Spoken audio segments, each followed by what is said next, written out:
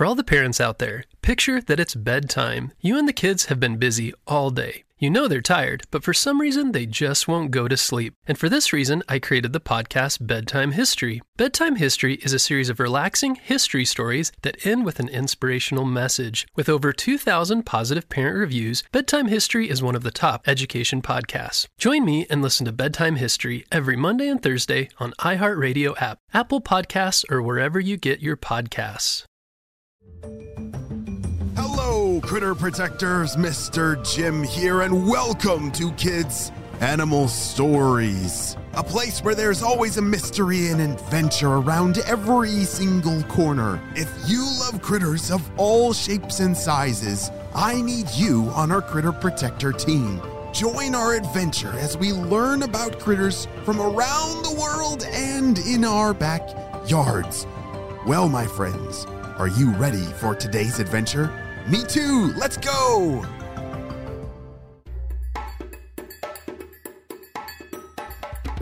Today's story is a mystery adventure, which means you are going to have to listen to all the clues that are hidden in the story. Yes, I'm not going to tell you what kind of critter our mystery friend is. It's going to be up to you to solve it by listening very carefully. Willis, the mystery critter, and his family are natural-born diggers. They live underground in a long maze of tunnels called a warren. Since Willis is still young, he doesn't get to help repair or expand the warren yet. But someday, that will be his full-time job. One afternoon, after his morning snooze, Willis trotted up to his mother and asked her for the same questions as always. Mom, can I practice digging now? His mom rolled her eyes a little and let out a sigh. Are you sure you don't want to play with the other youngsters? I think you take digging practice a little too seriously sometimes. No, Mom. I would rather be digging than doing anything else. And I do play with my friends, just not all the time. Okay, then, she replied. As long as you use the practice room and shake yourself off before you come back to the burrow. I'm tired of you tracking mud in here and making a big mess.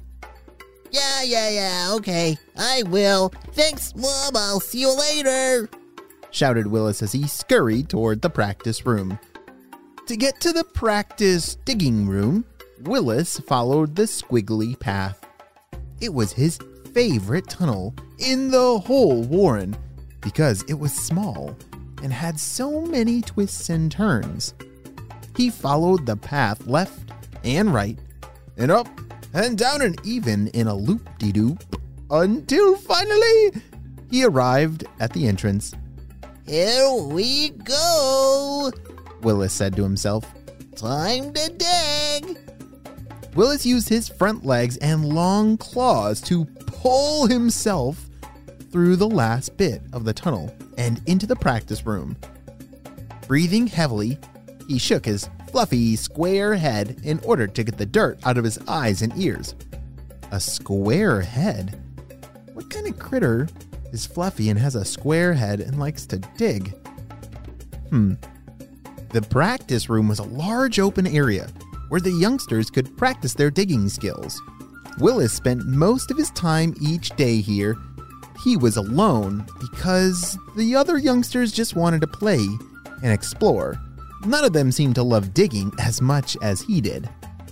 Well, I guess I'll start with entryways today, Willis said to himself. He chose a flat spot of sandy red soil and began to dig. He started slow and went faster and faster and faster until he was almost completely buried.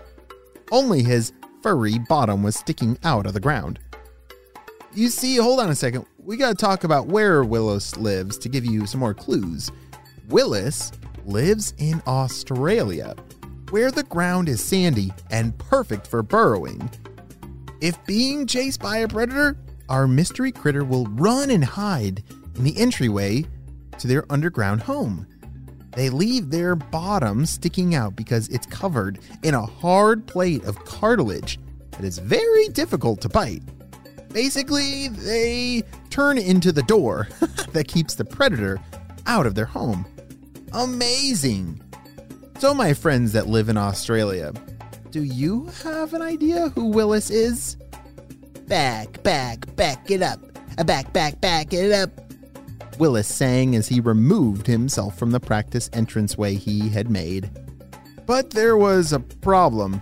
The moment he left, his masterpiece collapsed. Oh, man. I went too fast and forgot to add stability.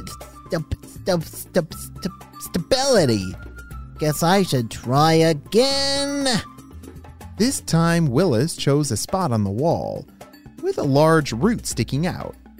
He dug another entranceway under the root so it could support the top of the tunnel. This time when he backed it out, everything stayed up perfectly. Just when he was about to do his celebration dance, his mom, Wanda, popped her head up from the squiggly tunnel. Honey, come quick. There's been a cave-in and the mayor wants us to gather in the keep to make sure no one is missing. But, Mom, I've only been here a few minutes and no one has ever gone missing in a cave-in before. It's so boring sitting around and... Nope, I don't want to hear it. You can walk with me to the keep or ride in the pouch. Your choice. Ooh, interesting. You see, our mystery critter is a marsupial, a special type of mammal that gives birth to very tiny babies who can't see or walk yet. And they live inside a pouch on the mom's belly for a few months until they're strong enough to navigate the world around them. Does that give you some more clues? Willis felt his face getting hot. He really didn't want the others to see him riding around in his mom's pouch like a little Joey. Fine, he said grumpily. I'm coming. Willis and his mom climbed through the squiggly tunnel, took a right at the construction site, walked past their burrow and playground, and 2 more food storage rooms. They followed the main path down until they made it to the keep. After a few minutes, the mayor made an announcement. Please, everyone, it is very important for you to remain calm and stay where you are. My assistants are going to be counting all of you now. We need to make sure all 146 of us are safe and accounted for. As the count began, Willis became a bit worried. What if one of his friends was lost or hurt in the cave-in? Oh dear, was everything going to be okay? I'm not sure what's going to happen to the rest of this family in the story. We are going to have to wait and see what happens on the next episode of Kids Animal Stories.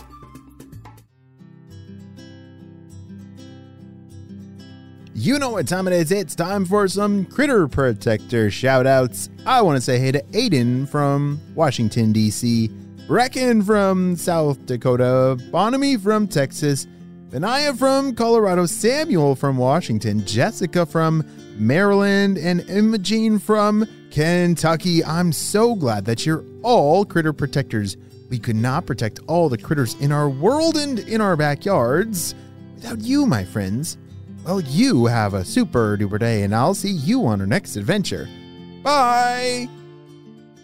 For all the parents out there, picture that it's bedtime. You and the kids have been busy all day. You know they're tired, but for some reason they just won't go to sleep. And for this reason, I created the podcast Bedtime History. Bedtime History is a series of relaxing history stories that end with an inspirational message. With over 2,000 positive parent reviews, Bedtime History is one of the top education podcasts. Join me and listen to Bedtime History every Monday and Thursday on iHeartRadio app, Apple Podcasts, or wherever you get your podcasts.